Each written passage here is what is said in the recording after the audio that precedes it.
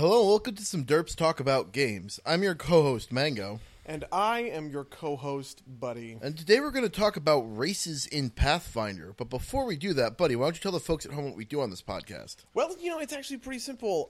We like to talk about games, I guess. And I guess before we get into that, we haven't done as many updates about our gaming history or whatever.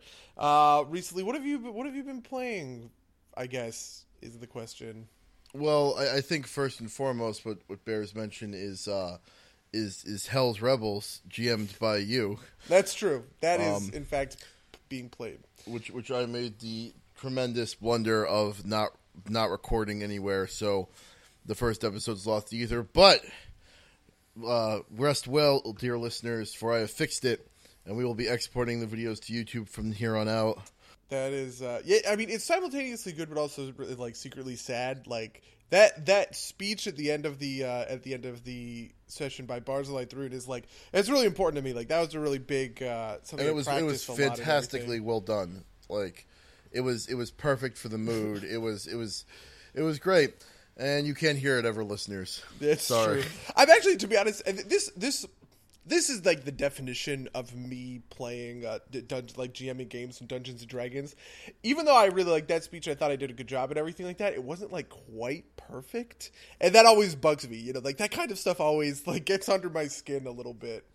Mostly because I had only done it to that music a couple of times, and it was the right music, and I knew that's what I wanted to use. But it really brought the tone like a little too far down. I don't know. Maybe I'm just in my own head about it. But it was a great session. We did a lot of RP. Yeah, I have a feeling that kind of thing is going to happen commonly, so to speak. I was not expecting you guys to so thoroughly kind of test the sandbox, but I think we just had we have like a good group of people for it and a good group of characters for it. Like everybody pretty much, except for maybe Jimmy's character, the Ranger, had like a thing that they realistically would have wanted to check up on after getting out of jail. Yeah. Whether it was an affinity to a noble house of some sort, or a halfling friend. Which I think Mara Greg has I really halfling. Yeah, and I think the mandatory backstory stuff did a good job in kind of fleshing that out a little bit and kind of piquing our interest in that way. So it was a good time. And I'm excited for more of that. Wednesday, right? Yes, we will be doing more on Wednesday. I feel like this is what I expected to do last Wednesday, but we'll probably be covering most of the kind of like the macro stuff regarding the rebellion and like setting out a skeleton for how you guys are going to want to progress through the first book. Something that I think is kind of important to a certain extent in Hell's Rebels is keeping a keeping like an underlying structure of goals that kind of last throughout the book, so that things don't get because it doesn't have the benefit of being linear in the same way that like Rise of the Rune Lords does, right? Where like each plot point is followed in sequence by another plot point, right? In Hell's Rebels, you've got a lot of like branching missions and things that you could take on kind of on your own time. And so I think having like an underlying structure there to keep everything in line and stopping it from going haywire is important. Yeah, no, sounds about right. Yeah, it's definitely great. It's definitely exciting. I'm very much looking forward to it. On kind of the opposite end of that spectrum, I also ran a game of Paranoia this weekend. Not on the channel or anything, with some of my geographically local friends. And that game, man, I love that game. I love that game to death. Which is funny because it is the exact opposite of Sacred Covenant or Sacred Contract stuff that I go on about with D&D. It is very explicitly, just do it. DM, wing it. DM, roll the dice, pretend to consult a chart, and do something else instead. That's kind of like the attitude of the game, and that's why I love going with it. And for those of you at home who are not familiar, it's about a far-flung future where a computer has essentially everybody lives underground, and it's all monitored by a computer who hates communists, and is convinced that everyone's a traitor. And in fact, most people are traitors by its definition, such things as being a mutant or being a member of a secret society, when in fact every character is a mutant or a member of a secret society. It's actually pretty fun, but one of my favorite moment from the session this weekend is so the characters have these things called mandatory bonus duties. And mandatory bonus duty is essentially something like squad leader or equipment guy. And one of the roles is hygiene officer, who's responsible for the hygiene of the team, making sure everybody is up to standards. And so, two of our team members get shot, and the hygiene officer walks up to them and promptly fines them for not being up to hygiene standards for having blood on their uniforms. And that's just like perfect. Like that's exactly what paranoia is, and it was beautiful. Just another little tidbit to kind of like set the scene, like set the kind of idea for this game is like, your character comes with 6 backups. Like it's expected that over the course of one, it's not really meant, or the classic style is not meant for like long campaigns, but for like one adventure, it's expected that you will go through about 6 copies of yourself. And the objective of paranoia isn't necessarily to beat the mission. It is more so to be entertaining and have fun along the way. Yeah, I like paranoia a lot in the same way that I like, a lot of these kinds of, I feel like there's a lot of like TV shows like that right now. I would call them postmodern TV shows, but maybe that's just because like I have my pretentious glasses on. And I think paranoia very much like wants to exist in that line of thinking, which is what I think, which is the appeal to a certain extent. Yeah, no, that makes sense. It's also a space for, especially people who play other RPGs regularly, to kind of do the opposite of what of what they would normally do in an RPG, right? Instead of cooperating, they get to shoot everybody. And that's not only okay, it's encouraged, that kind of thing. I'm reminded of that. You know that skit from Rick and Morty where he plays like Roy, the video game about the guy's life, and Morty plays it, and he has he has kids, and he goes to college, and then he gets cancer, but he beats the cancer, and then he goes back to work at the family carpet store or whatever, and then immediately afterwards, Rick gets in the machine, and he burns his Social Security card and takes himself off the grid. Like, I think that's a little a nice metaphor for kind of the interaction between paranoia and regular games. Yeah, that's about right. What about you, buddy? What have you been up to this week? Yeah, man, I've been playing tons of XCOM. I played XCOM on normal, and I played XCOM on normal, and then but I was like save scumming really hard, and eventually I kind of got to this point where because I had put off the main story for so long, and I had just not done any of it, I got to this point where I was so overpowered compared to what the main story, which I was supposed to have been doing this entire time, what the main story was asking me to do.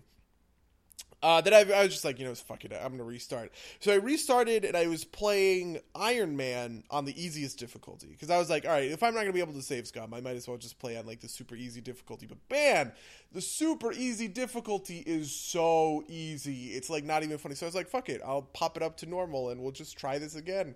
And then I popped it up to normal, and I was doing pretty okay for a while. And then everything went wrong, and I just lost. So I've restarted Iron Man on normal, and I'm playing through that. But I'm generally speaking making better, better calls, not getting fucked as much, which is nice. Yeah. I think maybe I felt this way about XCOM Enemy Unknown as well, is that Iron Man's really cool and it is my preferred playstyle, in fact. But I feel like the game wasn't built around Iron Man, and so you feel something like permanently losing a very high level or a couple of very high level soldiers really hard. See, this is what destroyed me on my first run. I rushed an advanced combat center or whatever, which like made my healing rate super fast. So I was constantly using these same couple of soldiers on these missions or whatever.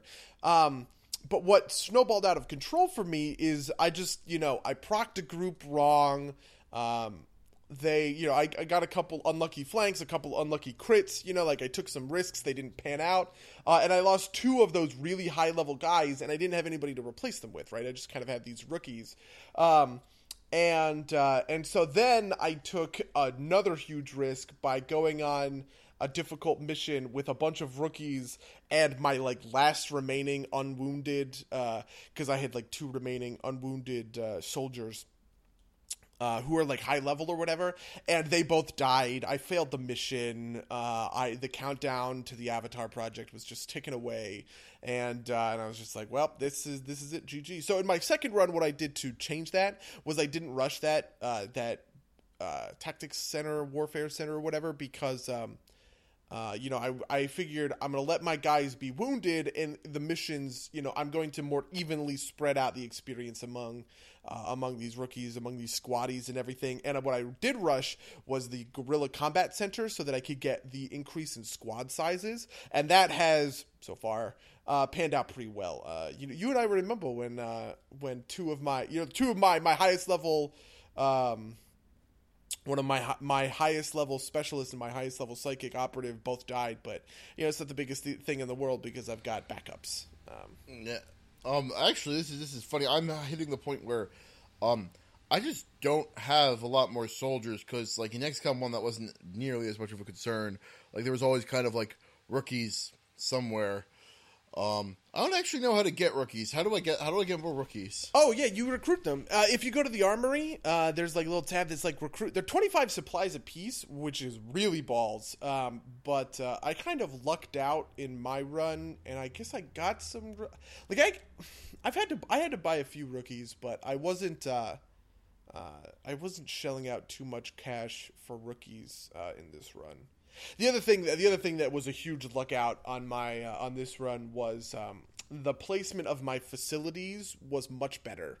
The power relays, those exposed Elerium power cores, were in really good spots, and I was able to build a really efficient workshop, stuff like that.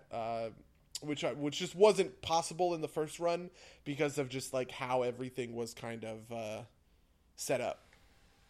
Yeah, fair enough. Honestly, we should probably just do I think I could make a whole thing out of XCOM. We should probably figure something out along those lines. Maybe next week. I'll make sure to put the hours in this week. Maybe if I'm not busy playing Street Fighter V, which comes out tonight. That's recording. But the only other thing I have to mention is I played this little game called My Name is Mayo, which is this indie game. It's very, very stupid, but it was 60 cents, so I was okay with it. That kind of thing. Fair enough. Yeah, it's literally a game that simulates the real life experience of clicking on or tapping a glass jar of mayonnaise.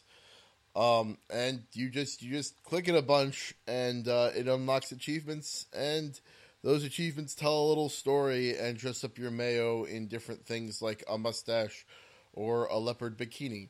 So for 60 cents, I got about 30 minutes of enjoyment out of it, and I would if you really want to stretch it out, around 2,000 clicks, I got bored, so I downloaded an auto clicker. And I just kind of, experienced the story that way. Wow, fair enough. Yeah, 60 cents for 30 minutes though. That's a pretty good deal. I guess that is true. But anyway, this is going to be another one of our Pathfinder episodes, D&D episodes in general, though I do kind of want to think about it in terms of Pathfinder because that's what's been on my mind. This is, of course, my topic, so I guess I'll introduce it. I've been thinking a lot about races in Pathfinder because, you guys were doing your, backstories and stuff, and I had that rule where, and this is a house rule, because a lot of the times in our games, just for the listeners out there, we house rule that, like, all races get a bonus feat, or, something, like lots of things kind of along those lines. And what we house ruled for my game was, at level 1, you got an extra, like, optional racial trait, or racial bonus feat that you qualify for, but it doesn't, like, replace anything, right? So, an orc could get sent, a half-orc could get sent, which I think replaces, something or whatever, but it doesn't, it doesn't get rid of his dark vision, for instance. Keen Scent's actually a feat. Is that what the one for the senses is? Yeah, it's called Keen Scent. One of my players in Wrath of the Righteous took it for fun, so I know a little bit about it. Fair enough. So I don't know. It's just got me thinking about kind of like what I feel like races are a very weird portion of Pathfinder. Something that hasn't quite been as like fully realized and upgraded and expanded upon in the same way that classes have been. Even though I really like alternate racial traits and they're kind of good design-wise, I kind of get this feeling that, like, races are fundamentally almost superfluous to the mechanics of the game, which really bugs me. I don't know. How do you have that feel? Do you have any strong feelings about how races interact with, the Pathfinder? So, I get what you're feeling. And I get what you're saying, and that makes sense to me.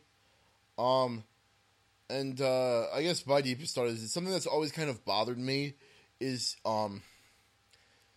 it's very hard to say, make something very atypical for a race. Like, I could accept, like a dwarven sorcerer, for instance, right? Like, it's very hard to make a dwarven sorcerer and not feel gimped by that restriction. And I believe that you could do, say, like, one where there wasn't not full optimization, right? Like, you don't necessarily need a race that has a bonus to charisma, but a race that has a penalty to charisma, you really can't play like any charisma based caster out of that. And that always kind of, and to the point where for like what was it? The Orc Witch Doctor archetype. They made an archetype that, in the first place, used to cast out of Constitution. They nerfed that to essentially, for all intents and purposes, it counts as 2 points higher to counteract that point. Like, this is obviously a thing that Paizo recognizes as being a thing. Yeah, and I think, that's a huge problem to a certain extent, and I think a lot of it is inherited from 3.5. I agree. Because I think 3.5, I think 3.5 is a pretty good system overall and everything, but there are a lot of pieces of it that are kind of, like, weirdly slapdash, and I think these, these races and these kind of racial conditions are similarly a little bit weird and a little bit slapdash. And unfortunately, like, the other half of it is, I feel like there are some traits, there are some racial traits that are really cool and really interesting, but some that are just kind of like, man, who the hell cares, right? I don't know how I feel that kind of stuff interacts with, like, I feel like I want races to be more mechanically, integrated into the game, right? I want somebody to pick a race and have that race have like meaningful mechanics for them to be, working with or thinking about or working through. But at the same time, I also don't want someone to pick a race for its mechanics, right? Like, I don't want somebody to be like, well, I could play this, in my head this is a human sorcerer, but elf just makes more sense, right? So Yeah. there's like a really weird middle ground to be found there that I think Honestly, is kind of awkward. I think, kind of unfortunately that Pathfinder at the moment does the opposite of both of the things you want, right? Like they're not particularly mechanically interesting, but there are several choices that you have to make to get like an optimal thing out, right? Like every wizard is either one of the races that gets an assignable +2 or like an elf or something where you're choosing the race because it gives you a bonus to the stat that you require on, but you don't really care about like I mean like there's some that are interesting, right? Like Keen Sen, even though you need a feat for it's pretty interesting. I always liked the idea of racial weapon familiarity. I thought that was always pretty cool. Yeah, I really like racial weapon familiarity. I actually like a lot of it. It's funny because I actually like a lot of the alternate race stuff that they provide in, I guess, the ultimate race guide or something like that. The one where you build your own races, because we've done this, right? We've built a couple of homebrew races. Anybody that paid attention and tuned in for our Hell's Rebels game. Enoch is playing a Leonin, which is a race that I created about a year ago. And I created the Leonin entirely within Pathfinder's rules for, racial points and everything like that. And I was really surprised to see things like swim speeds and burrow speeds, and climb speeds being actually relatively like low, racial point modifiers, right? But they're not on any of like the big main races. It's not like I can play I don't know, a gecko person who has a climb speed, right? It's not like I can play I don't know, mermaid thing that has a swim speed, right? I don't know, man. It's just so weird. It's so strange. I think part of that is a lot of the very core races, the big main races, are intentionally fairly generic, and something like a swim speed is something that you're paying for, and maybe there's an interesting story to be told about, say, like a frogman who has a swim speed journeying deep into the heartland or into like the desert to recover an artifact for his home or something like that. I think that's a compelling story.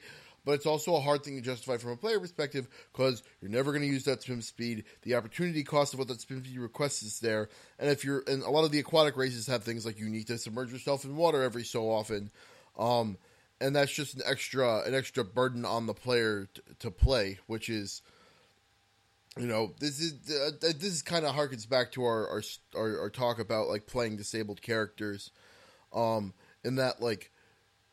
It's very hard, I think, for a lot of people to make, not just an optimal choice, but like a intentionally, an intentionally hurting choice. Like, a choice, like an intentionally detrimental. Yes, that's the word I was looking for. Thank you. Yeah, I'm totally in there. I'm totally with you. I don't know. It's funny because at the same time, Pathfinder has so many races, Yeah. and so many of them aren't, but many of them are not PC races, and to a certain extent, I actually kind of think it's a problem. Something I've done in Hell's Rebels is legit just edit out certain races that just like are like, why are these guys? I don't understand why these guys are scum. They should just be humans, right? Like, it just makes no sense. It adds nothing. It's just like what? Scum. They're kind of like they're kind of like frog people, but like yeah. Oceanic frog people. By the way, I haven't actually made that change because the scum are actually relatively unique, but there are some other changes that I have made. I'm just trying to not spoil anything. But, that's the kind of point that I mean is, I feel like some things are just, like, made another wacky race for no discernible reason. I don't know. And the other thing is I also kind of feel like racial identities in Pathfinder aren't as solid as they could or would or should be. Fourth edition has a lot of these problems to a certain extent, right? In that it's very clear which races are good for which classes. and you just shouldn't play a so the good thing about 4th edition is there are no negative traits, right? But obviously a dwarf that gets plus constitution plus wisdom is lending himself much more towards a cleric than he is towards a sorcerer, right? Who needs kind of neither of those two. But what I really enjoyed about 4th edition is that those racial identities were really set in stone, and you got it, right? You understood that, you know what? I'm playing a Dragonborn, and this is what Dragonborn are like, and here are some Dragonborn mechanics that interact with that stuff that I expect to see from them, right? The same thing with, elves, and I thought a really smart thing that they did was split up elves and Eladrin, so that you kind of had your, haughty arcane side of elves on one side, and then your wildy druidy kind of elves on the other. That's something that I'm a big proponent of. Yeah, but yeah. See, I feel probably a little I don't know. Maybe this is more of my problem with kind of the standard fantasy setting kind of aspect that a lot of these places have, but I kind of prefer most of my races to be more like what humans are always described as, oh, they're so varied and they're fate's children and there's 1,000 billion different types of them and you can never describe a human universally type of thing. And I kind of like that idea, right? There are some good orcs and there are some bad orcs, not that they're all terrible people that live in this hole. Sure. If you see okay. one, yeah. you can shoot them on sight. Yeah, I think a lot of this is also 4th edition didn't have civilization in the same way that Pathfinder did, so a lot of these things were kind of cultural shortcuts. Okay. If you come up on a band of dwarves, they're going to look like this, kind of in act kind of sort of in this way. But I think in Pathfinder you have so this is another problem. I think in Golarion specifically, everywhere is humans except for the Orc Nation and, the Elf Nation. And there isn't even really a Dwarf Nation. I guess the Five Kings Mountains kind of. But then, hardcore everywhere else is human. To the point that they added those, human sub-races, where there's Ulfin, who are the Nordic humans, and the Chelish humans, who kind of look Mediterranean. I don't know, man. All of this stuff kind of bugs me in such a weird way. I feel like there is something to be said for I kind of think. I'm trying to think of a good nation that would lend itself towards this. Varisia feels like an elven or a halfling nation to me. And I could see that, you know what I mean? I could see that be an elven or a halfling nation, but it's a human one by default. And those other races are, kind of fundamentally rare. And that's just, man, I don't know, that just rubs me the wrong way. It feels like a big missed opportunity, I think. Yeah, no, I get that. I do. Again, I think I'd go the other way, where it's I agree with you that there's too much of an obsession, I think, in general in fantasy with humans being the special ones, because otherwise they're too plain. I guess there's not enough draw to play them or something. I don't know. Yeah, I think the plainness of them is kind of a problem. I thought this is kind of another thing that I liked about 4th edition is that they did kind of stake out humans as their own thing. Because whereas you had because in 4th edition you had this ancient empire of Dragonborn or whatever that had crumbled and fallen, and now there's they're clearly in decline. Humans are the new guys on the street, but their empire hardcore just fell kind of thing. And I think that's an interesting interaction. It kind of put humans as the new kid on the block, kind of in a Mass Effect sense, right?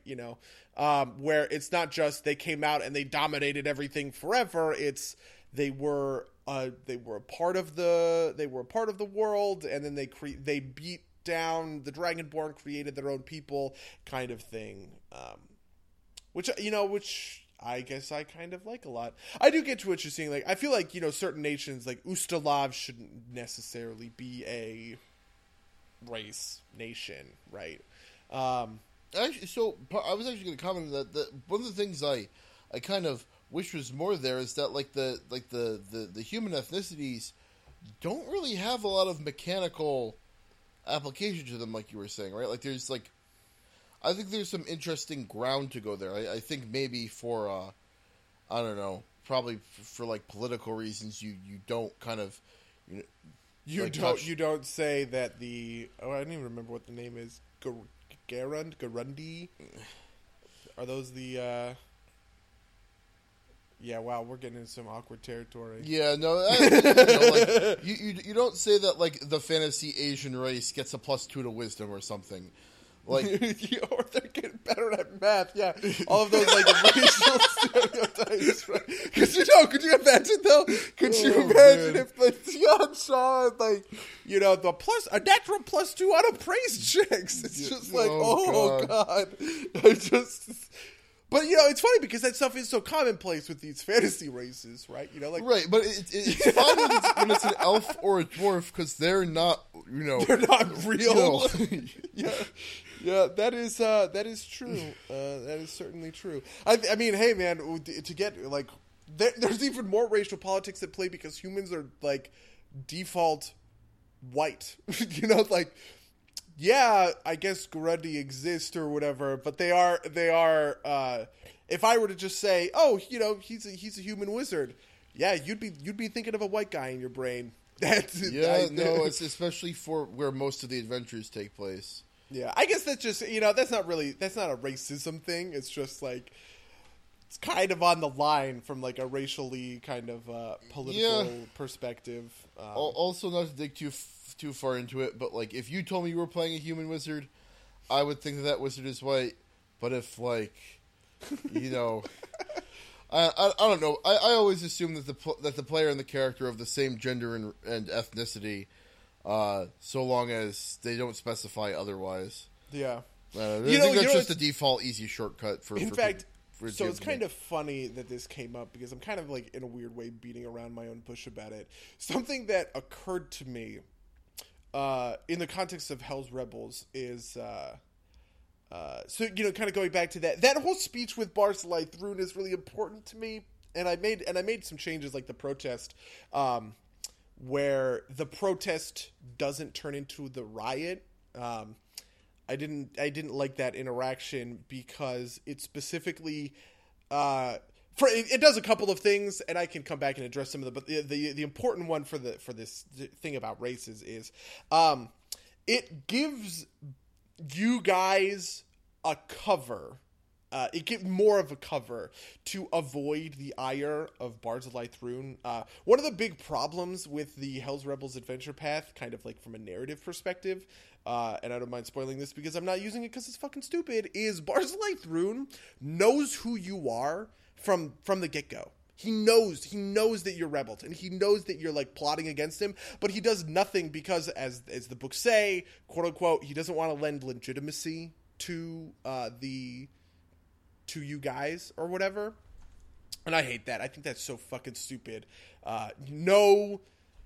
It's like defanging. It's like defanging this villain who's obviously supposed to be hunting you guys down and tracking you down, and it removes kind of that like that animosity of, well, how secretive do we want to be? Do we want to make a big splash? Do we want to keep things under the radar kind of thing?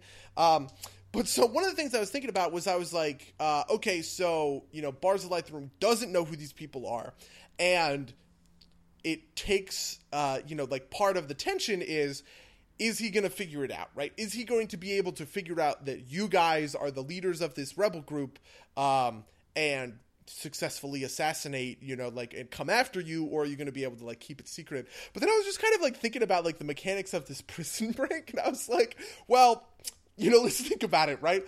A Leonin, an elf, a half-orc, and 2 humans break out of prison together, right? And then, and then wandering around Kintargo is this group of a Leonin, an elf, a half-orc, and 2 humans, you know what I mean? Like, it is just, I was just like, oh, God, this is such a problem in my brain, like, because... Which is probably why they even though I will agree with you that seems like a bad justification, it's probably why they wrote the justification in the first place type of deal.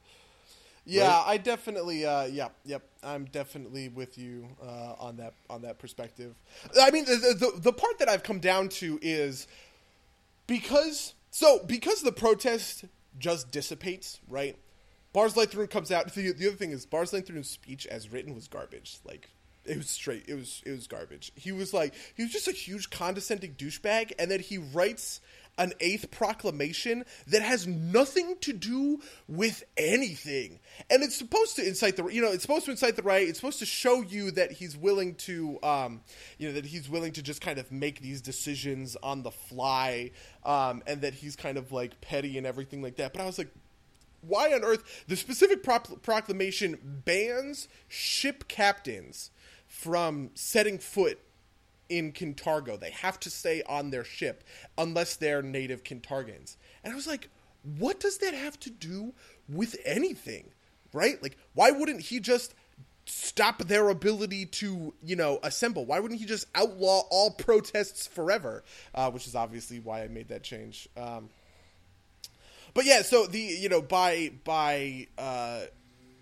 making the protests not turn into a riot, it actually gives an impression that it's fine, that it's working, that nobody is fighting against him. And so he doesn't necessarily know to look for you in the same way that, this giant riot broke out on my front fucking lawn. Well, I guess it's time to go to every radical coffee house in the town and just murder everybody in there. You know what I mean? Like, he's not looking for you because he doesn't think that there's a problem.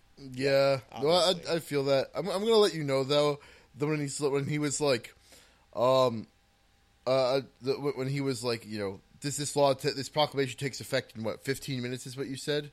Yeah, I was very strongly considering having the personality of Schmitty yell, "Well, it sounds like we got 14 minutes to riot, boys." Yeah. Well, I mean, so the other half of that is that it's meant. So the other part that bugged me about it was if the riot just starts out of nowhere, it's kind of like, why do you need the Silver Ravens? You know what I mean? Like, why do you need these heroes to come and start this rebel group if they're just willing to if they're willing to just throw down from the fucking get-go? And so I think that, saying, hey, these are what the people of Kintargo are like. They're scared. They're confused. They're not brave, and they're not going to go, they're not going to do it themselves. You need to be the leaders for them to follow. I think that's really compelling. Which is these are all now we've come into why did the director's cut? Why did I make all of these changes? Well, those are the reasons. But yeah, so I was just thinking about from the racial perspective of of course anybody would be able to put together, anybody would be able to put together that you guys are the ones from the prison, though. Wait, who knows? Who knows that we all escaped though? Nobody. This is why we burned the files. Okay. This is why that they're just random mercenaries instead of being actual Dotari guards. Because these are all steps that I have consciously implemented to obfuscate the connection between you guys and everything like that. To allow us essentially be anonymous Kickstarters of the revolution, essentially. Right. And honestly, it's also a big gameplay thing because there's a rebellion statistic called notoriety. And as written, when you get to a certain amount of notoriety, it just kind of off-screen punishes you for it. And so I've just done away with that system. You guys need to watch your notoriety or shit goes down, the Advent soldiers will start murdering civilians. Yeah, no, well, yeah, but that's a real concern. No, I mean that makes sense. Figure right? out where you guys. Mechanic. Yeah, no, that's exactly what it is, right? That they figure out where a safe house is, that they attack one of your prominent supporters. Those things are things that you're going to need to manage, and in the same way that in XCOM, right, you kind of have to, sometimes you need to pick your battles, right? Like sometimes you're going to say, you know what, the right thing to do is to bust into this prison and save this person right, who got arrested for no good reason, but that is just way too high profile for us. We're going to have to let them, we're going to have to let them sit it out, right? We're going to have to let this guy get strung up in square, and maybe he's going to get executed, but what are we going to do? Bust out in the middle of the public square in the middle of an execution?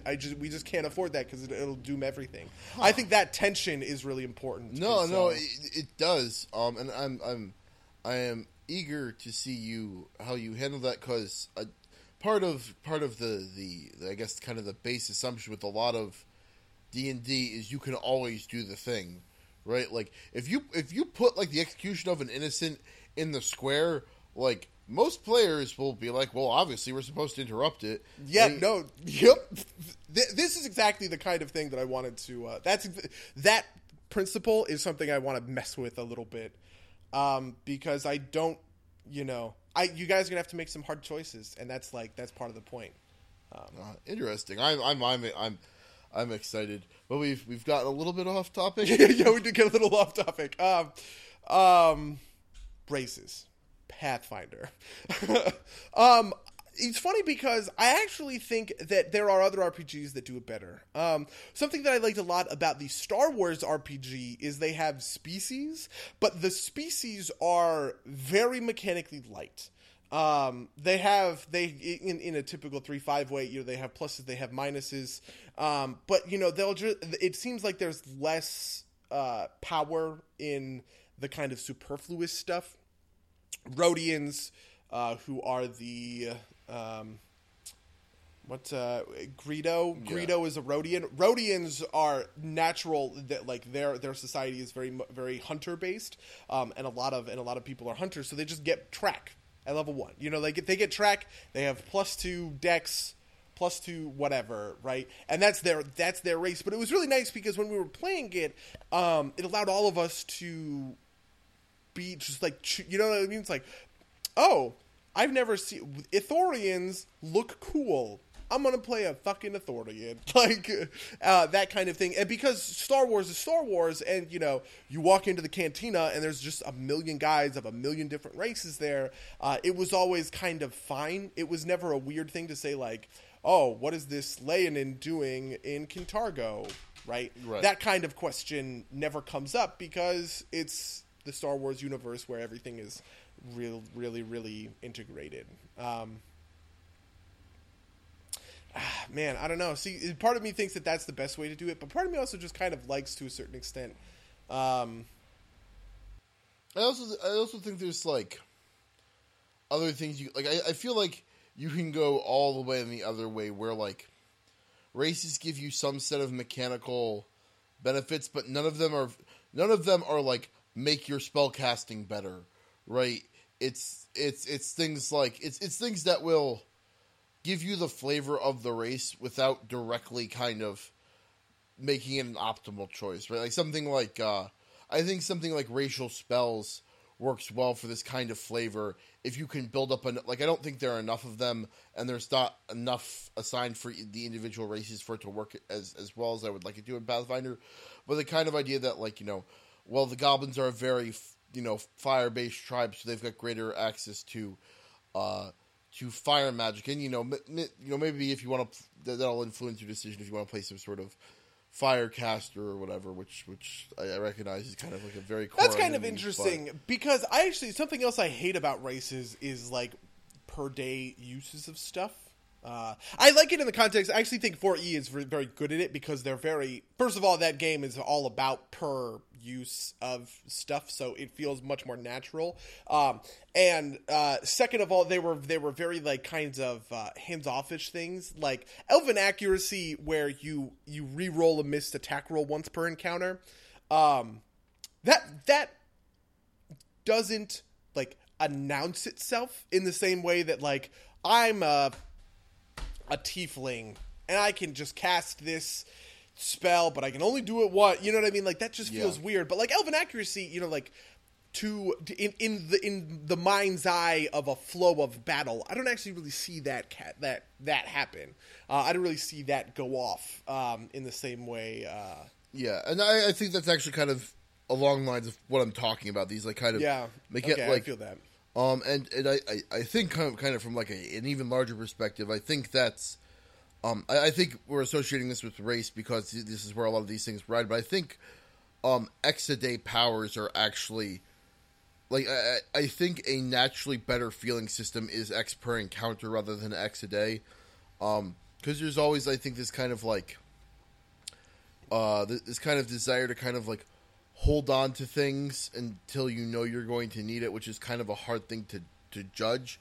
Yeah, that stuff really bugs me. It also really bugs me because I can't help but be narcissistic about it. It also really bugs me in the context of Hell's Rebels because most of the missions that you do are very small scale, but they're per day, right? So it feels weird kind of making these encounters and everything, but it's like, you know, this isn't a game about dungeons, but Pathfinder feels balanced around dungeons, right? And so I kind of fear a point where we get to, you walk into the warehouse that you're supposed to raid for supplies, and the Arcanist blows all of his level 5. He blows 3 level 5 spells in a row, and it's all over. You know what I mean? Like that kind of thing. That kind of thing is kind of is frightening almost from a balance perspective, and I think per encounter is the.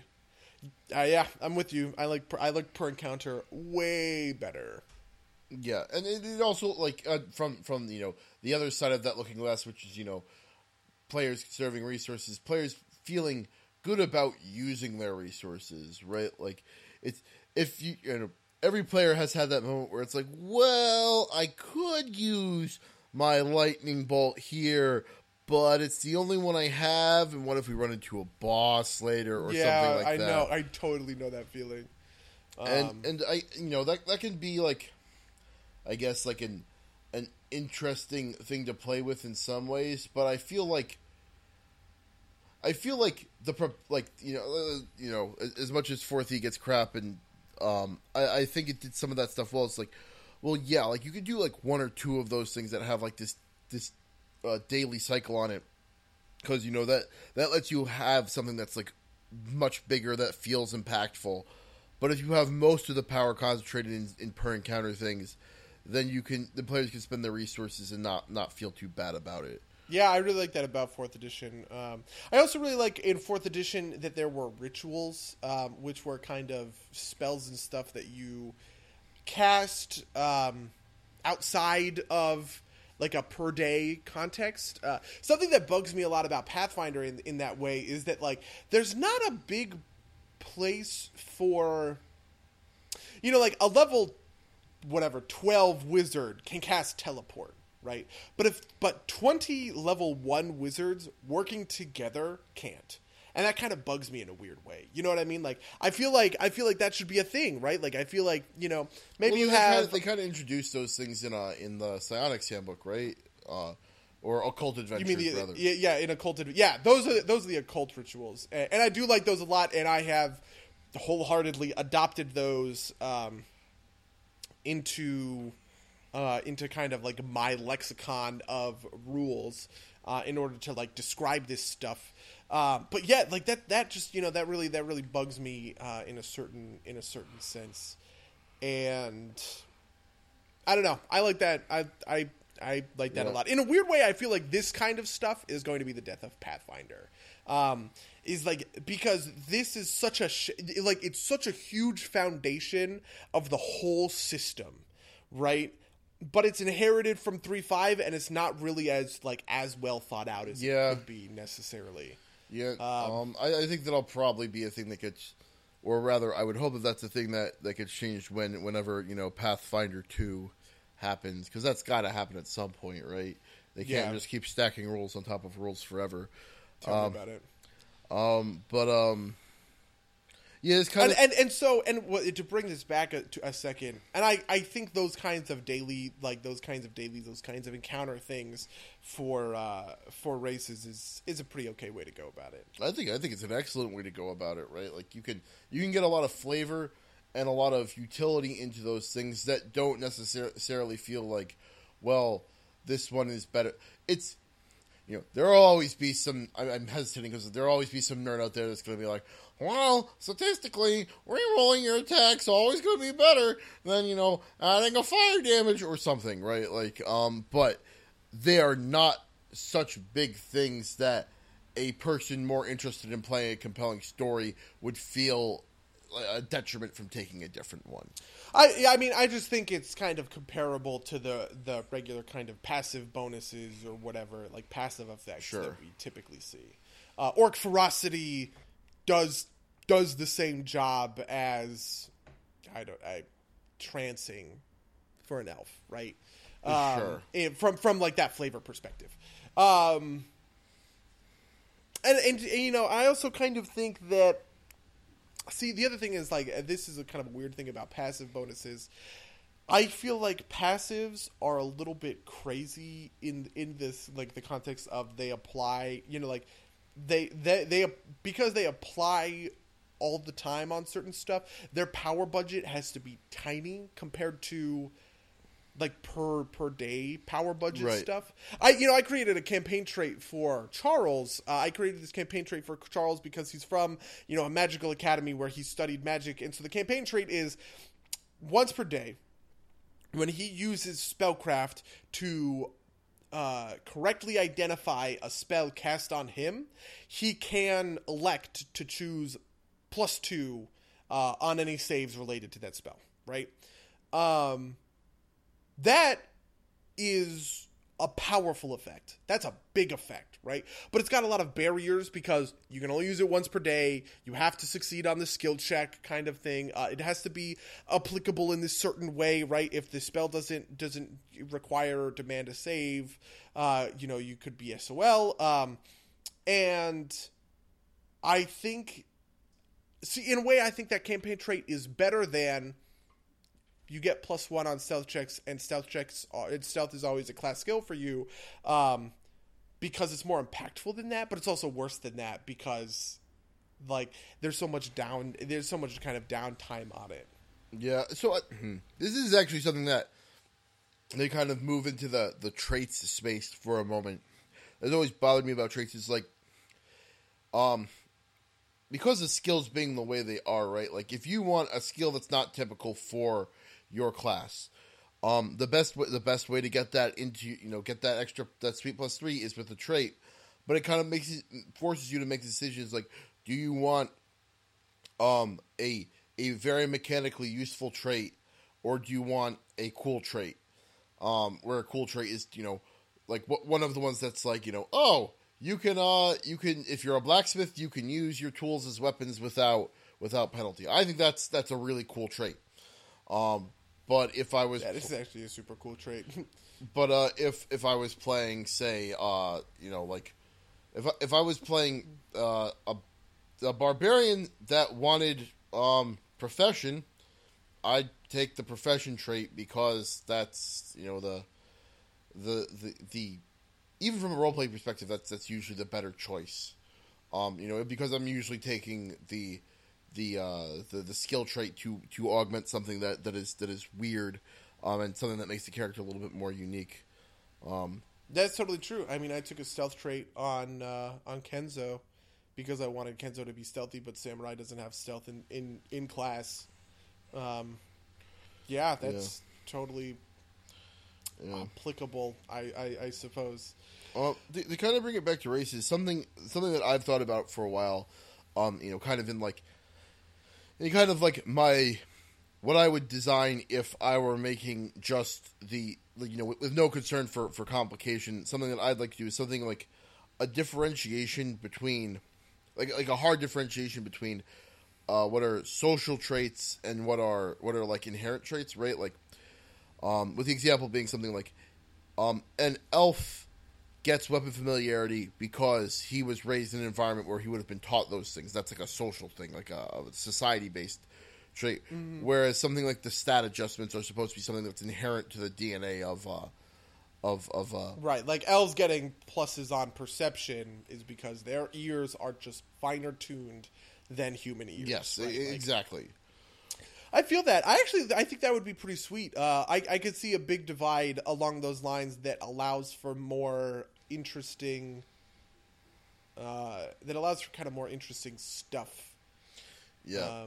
Something that we did when we were designing for Rycerin, which is kind of like our homebrew campaign setting that we've been like off and on playing with for forever, is we had different kind of like sub races, you know. So I had the Leonin, right? You know, there are these lion people, but there were Savannah Leonin, who were the plains striding, you know, golden-haired one. Highlands Leonin, who lived in the mountains and had black manes. And then Outsiders, who lived outside of, like, the kind of ubiquitous Leonin hierarchy, empire, nation-state. And they all had different, you know, kind of traits for those reasons. And I think that was a pretty interesting, straightforward way to break up the, you know, so you could choose one way or the other. We also did that with the Yukari, which were kind of the lizard folk, crocodile people. There were the Yukari that lived on the islands, who had a swim speed, the Yukari that lived in the jungles, who had a climb speed, and the Yukari that lived in the desert, who had a burrow speed. And I thought that, you know, like, that stuff is so... I don't know. I really like that. I thought that was a neat interaction. And with the society stuff, the reason I think, or something that I thought would be, like, you know, in my infatigable search for greater complexity, something like, you know, what if you had, say, a dwarf that was raised by elves for some reason, right? Like, it makes sense for the dwarf to have, like, like, have a higher constitution, but he probably learned how to use a long sword and a bow, in that situation, type of deal. And there's the obvious pitfalls of there. It's like, well, then everybody wants to be like the X from Y with L parentage, but I think that's an okay trade-off. Yeah, it's always tough to balance around this kind of stuff from like a min-max perspective. Yeah, that is true. That is true. Something that I had some trouble with, kind of like designing in that space was, for the rebellion, you guys are hiring teams, right? So you recruit a bunch of people that are good at this thing, and teams range from anywhere from kind of, like sneaky spies to merchants. You can have merchants on your payroll, to kind of demagogue, preachery people, right? And in RP, those teams are going to be represented by team leaders, right? People, individuals, NPCs with names and personalities and everything. And I was sitting there and I was like, this kind of specifically came up because I was giving them all chaotic neutral as alignment. I was like, fuck this is fucking stupid. So I really like went crazy with alignments, and I was like, oh, well, this guy is, you know, he's kind of a dick, so he's neutral evil, right? You know, like, oh, this guy is, this guy is a really nice guy, so he's lawful good, right? And I kind of wanted that stuff to play into it, but then I was like, well, they're never going to take an evil guy, right? They're never going to take the guy that's evil over the guy that's lawful good, because they just wouldn't be able to trust the chaotic evil guy over the lawful good guy. And I was like, well, how can I balance that out? And I was like, well, maybe I'll give them traits. Maybe I'll give them like actual like little mechanical bonuses on like, oh, this guy's really good at interceptor missions or whatever, and then you can give the slightly better traits to the evil guys so that there's a little bit of a trade-off there. And then I just kind of like, I realized that I had like brainstormed myself into this really weird place that I wanted you guys to choose NPCs for this based on their personalities, but I was just designing them so that you choose them based on their mechanics. And I was like, well, we could just... I'm just going to have to trust that you guys are going to be okay about it. You know what the easiest way to kind of do that is you don't tell us what their alignments are. I know that is. But the thing is, I really like that idea. I really like the idea of you guys having like arguments a little bit. And this is something that I've like engendered basically in the entire game, is where like, because I want you to fight about stuff, and I want somebody to say, you know what, we need to take Bliggity Blorp, the lawful good paladin, because Smagoobity the chaotic evil rogue is just, he's going to betray us. I don't trust that guy. And I think having that argument is good and is interesting. But yeah, I know you're right. Yeah, I think the problem you might eventually run into is that like somebody's gonna say we need to use Bloogity Blorp instead of Smiggity because he's lawful good. Everybody's gonna be like, yeah, sure. Yeah, that's exactly what I fear. Maybe the best way to do this would be to just write out the alignment until you hire them. I like the idea that like you bring them on and then you find out, oof, this guy's chaotic evil. You know what I mean? Like, yeah. But honestly, how that works for you guys is also kind of up to you. Because it's one of those things that could be like 5 seconds where it's like, here are your 3 choices. I bring up these little, the little blurbs. You read a little bit about their backstory and are like, I choose you. Or it can be something as intensive as like, let's sit these guys down and have a job interview. You know what I mean? Like, I'd be down for that, I guess. I didn't necessarily expect that to happen, but designing games is hard. Yes. Yeah. Yes.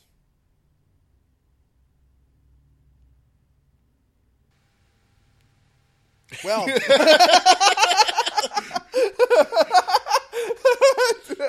I'm sorry. I had a follow-up, but I didn't actually have a follow-up. There was something in my head, and I was like, wait, what am I talking about? I feel like, really what I was going to say is I feel like other games do this. I feel like because we're looking at it from, like, hardcore game design, hardcore, like, game theory almost places, it's almost, like, not useful.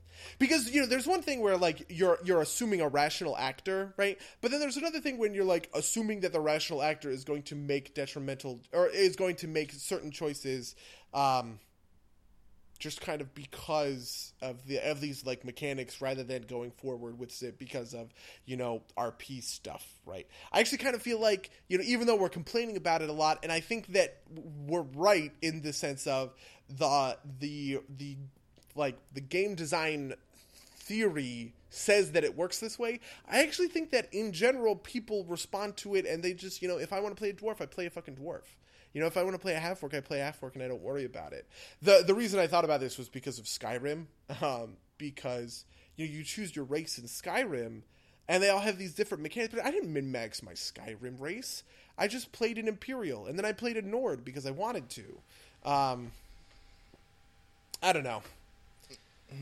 I think there is like a limit to how far you will push that though, right? Like I do think that like one, there's a certain type of player, and two, there's I think a person will play a dwarf if they want to play a dwarf, but I don't think anybody plays a dwarf sorcerer, right? Like I bring this up because this is something I've kind of like this is always kind of my thing to think about. Is like if I wanted to run a dwarf sorcerer, like the only way to do that is to get like the wisdom bloodline, which is like not boring, and then very min-maxy.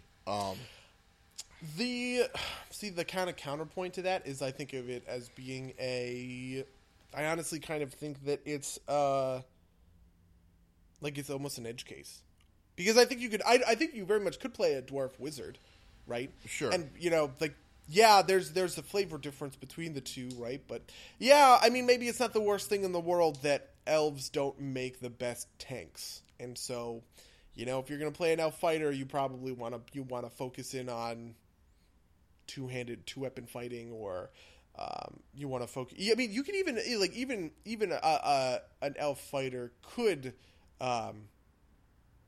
play like a hardcore tank and spank build. They would just have to kind of compensate more for it by pumping their decks and trying to be a dodge tank or something. You know what I mean, like kind of something along those lines. Yeah, I don't know. So the difference here for me is that like a dwarf wizard is non-optimal but doable.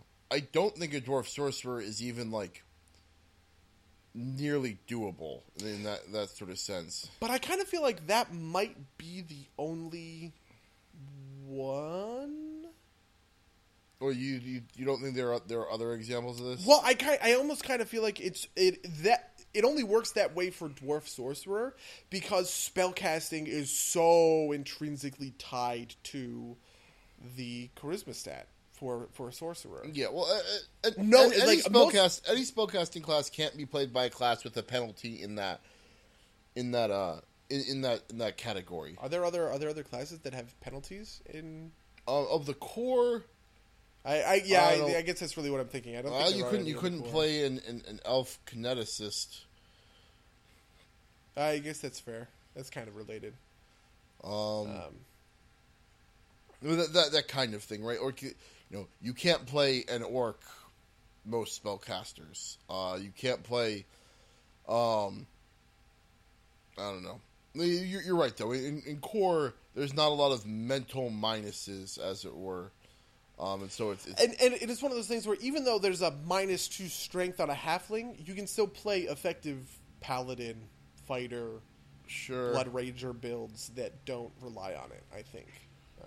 Yeah.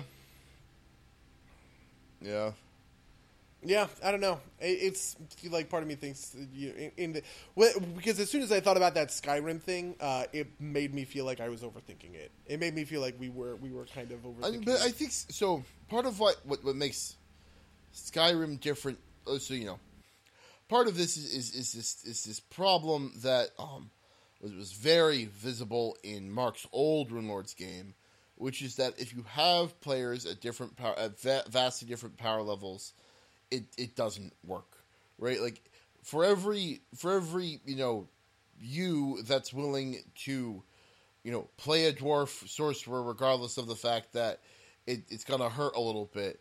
There's if you're playing with a Nick who is gonna optimize everything out the ass, you're not gonna have as fun a time in that game because you've got somebody who's always winning. Who's solo, because you can't tune the encounters to that party because then the power gamer ends up winning the encounter all the time, and you can't tune it to the power gamer because then the rest of the party just feels ineffective. It's a weird problem. Yeah, that's definitely true. Though I wonder how much of that power budget, because we're assuming there's a big differential between the power gamer and the other people, right? How much of that budget is a racial thing versus how much of that budget is classes? So I think straight up, actually, if I'm gonna, if you get rid of the ability bonuses, like straight up, it's all gone. I think, like, honestly, this just occurred to me, but I think it'd be really interesting to play. Like, I can hear the sirens in the background. Yeah, I don't know. I've been trying. I've been hoping that maybe if I stay silent, we can just edit it out. Don't worry about it. This is this is what happens when you live where I live, I suppose. Yeah, but it's fine. But like, I feel like it'd be really interesting to play a game of Pathfinder where the races are all the same except no one gets any ability but modifiers or something. I actually think you could do it where you do it like the human way, where like everybody gets a +2. Sure, I think that would be super doable. Wow, I actually kind of think that would be kind of so perfect. Jeez. Well, we solved it. Yeah. No more worries about races. Yeah, I mean, it's one of those things. Yeah, I do kind of agree with you. At the same time, to be honest, something that I did sort of in the Rhysarian stuff because I did 3 in that. I did Gossaمیtes, who were basically like sentient elementals who had to wrap themselves in these crazy. They're just like elemental energy that's constantly siphoning out to another plane, so they had to wrap themselves in these special bandages, so they walk around kind of like the ethereals from World of Warcraft. They're almost like mummies, to be honest. You have the Gossaمیtes, you have the Leonin, and you have the Yukari, and they were all built for, like, the Leonin are better cavaliers than humans, right? Like, they're built for that to a certain extent because they have these special interactions with charging and stuff like that. But I also like the interaction was so small that I don't think anybody would have been penalized if they were playing a Leonin cleric, right? Like just because they had that one racial trait that says on a charge you get effectively plus 10 movement speed. It's not the end of the day. It's not like that's a bad thing, and I think that's a little bit more in line with this kind of Skyrim thing that I was thinking about, right? Where it's just like, well, when everything's a bonus, it's much easier to forgive. Yeah, definitely. I think that's certainly the way. Yeah, yep. That's how I feel about it. I also think that it's nice because it also allows you to kind of create like broad strokes racial identities, right? I think it makes sense for elves to have primarily, you know what I mean? Like the idea that elves racially, like the elf nation, its army is primarily guerrilla ranger bow troops, right? Makes a lot of sense because they get pluses, they get a plus to dex and they have this weapon familiarity or whatever. Whereas Leonin, who are better at charging or whatever, are more suited to kind of shock troops. And you can kind of flavor the culture of these guys a bit around that, which I think is effective. I think that's good in general. Yeah, no, absolutely. Man, I really do wish I had done that now. I think that would have been so great. That's such a great fix to like all of these problems in my head. Well, there's always next time, right? Yeah, I guess so. I feel I feel like home rules, like homebrew stuff.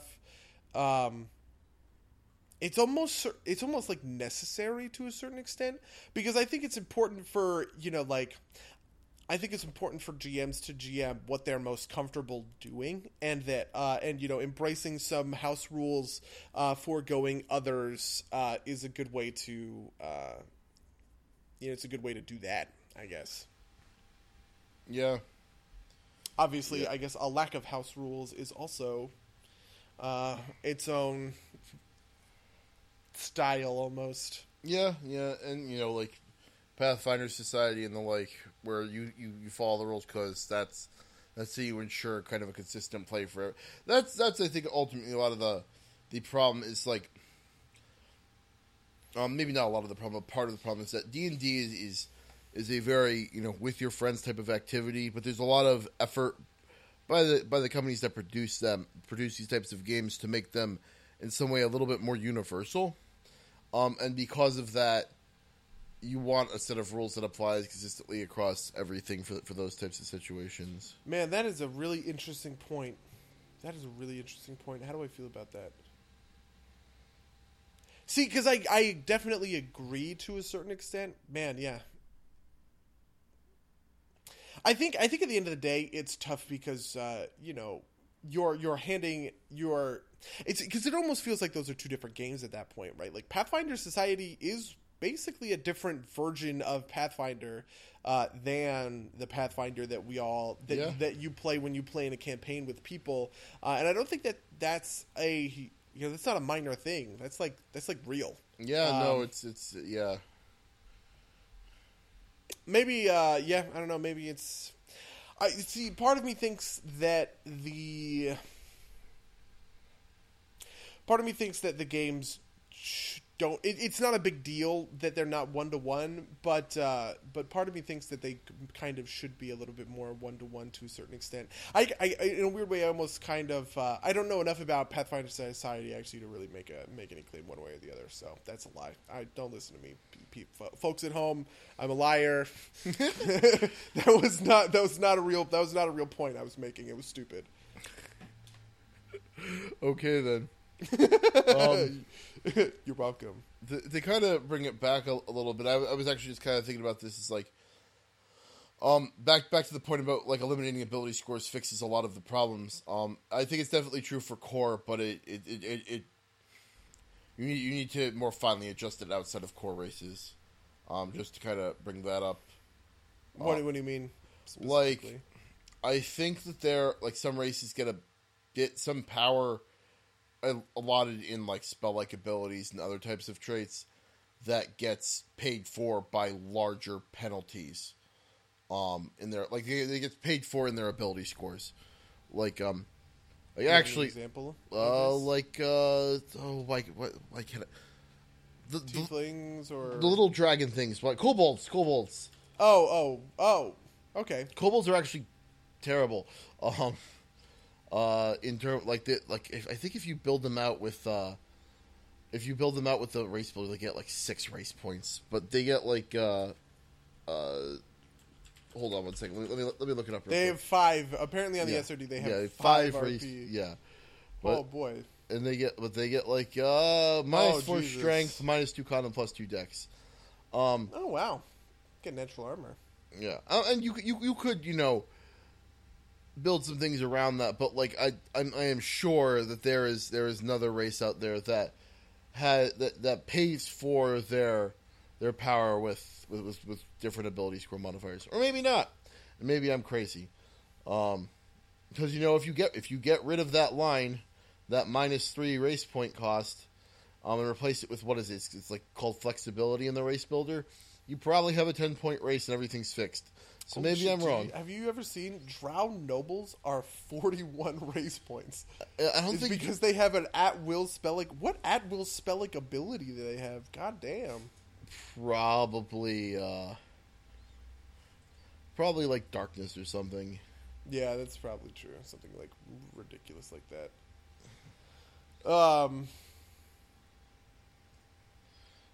But yeah. Oh wow, it's detect magic actually. Wait, what?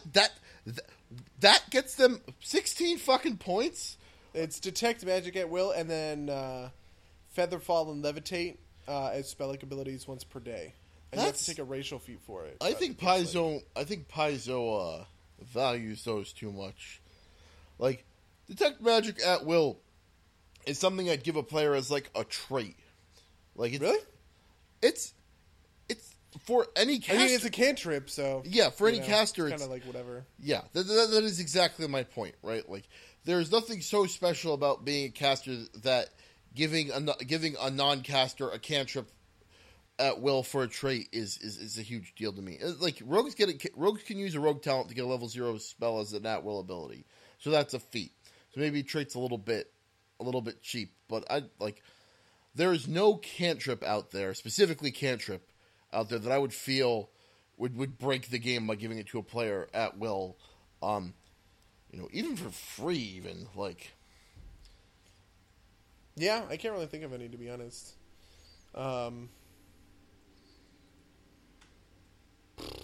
Jeez. I don't know. Well, I guess we've kind of gotten to the end of that whole idea. It's interesting because I want to, I do want to go back to like Rycerin, and I want to make more races. I like making races, and I think they're cool and interesting and fun to kind of. But I think they're a little bit more fun from almost a cultural perspective than they are from like a purely quote unquote biological perspective, which is most of what gets statted up. I feel like.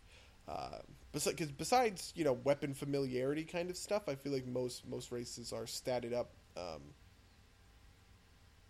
don't know, by their biology.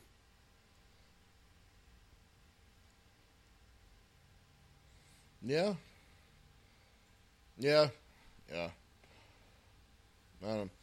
Just to kind of finish out the conversation about with the kobolds, which was my point about paying for things with other points. If you get rid of the ability and replace it with human heritage, which is 0 RP, you get an 8 RP race, which I think is that's not too weak to be reasonable. Yeah. Yep. I definitely agree.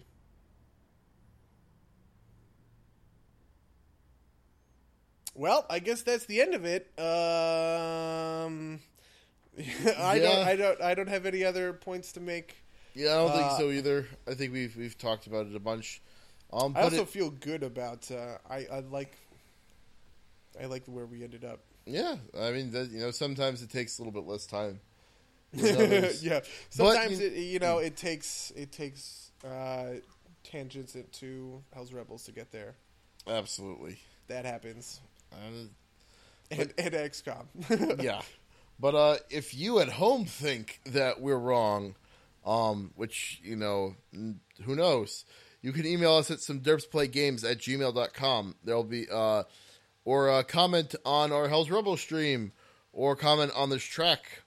Who knows? Let us know. Please. Anybody comment, please. But yeah, we're doing Hell's or Rise of the Rune Lords on Mondays, Hell's Rebels Wednesdays. I've stopped trying to align it to the weeks because the episodes always come out after we know. Yeah, that is actually super true. What is it?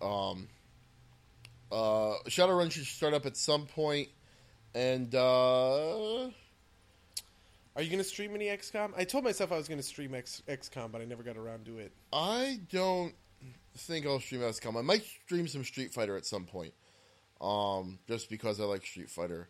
I might do that on the group channel. I might do it on my own channel. We'll talk about that in the future. But we will definitely be streaming some Dungeons and some Dragons. Yes, that is certainly true. So I guess pay attention. Look out for that. We'll be out there. Yeah. Okay. Until next time. Until next time, dear listeners. Bye. The dirtiest outro.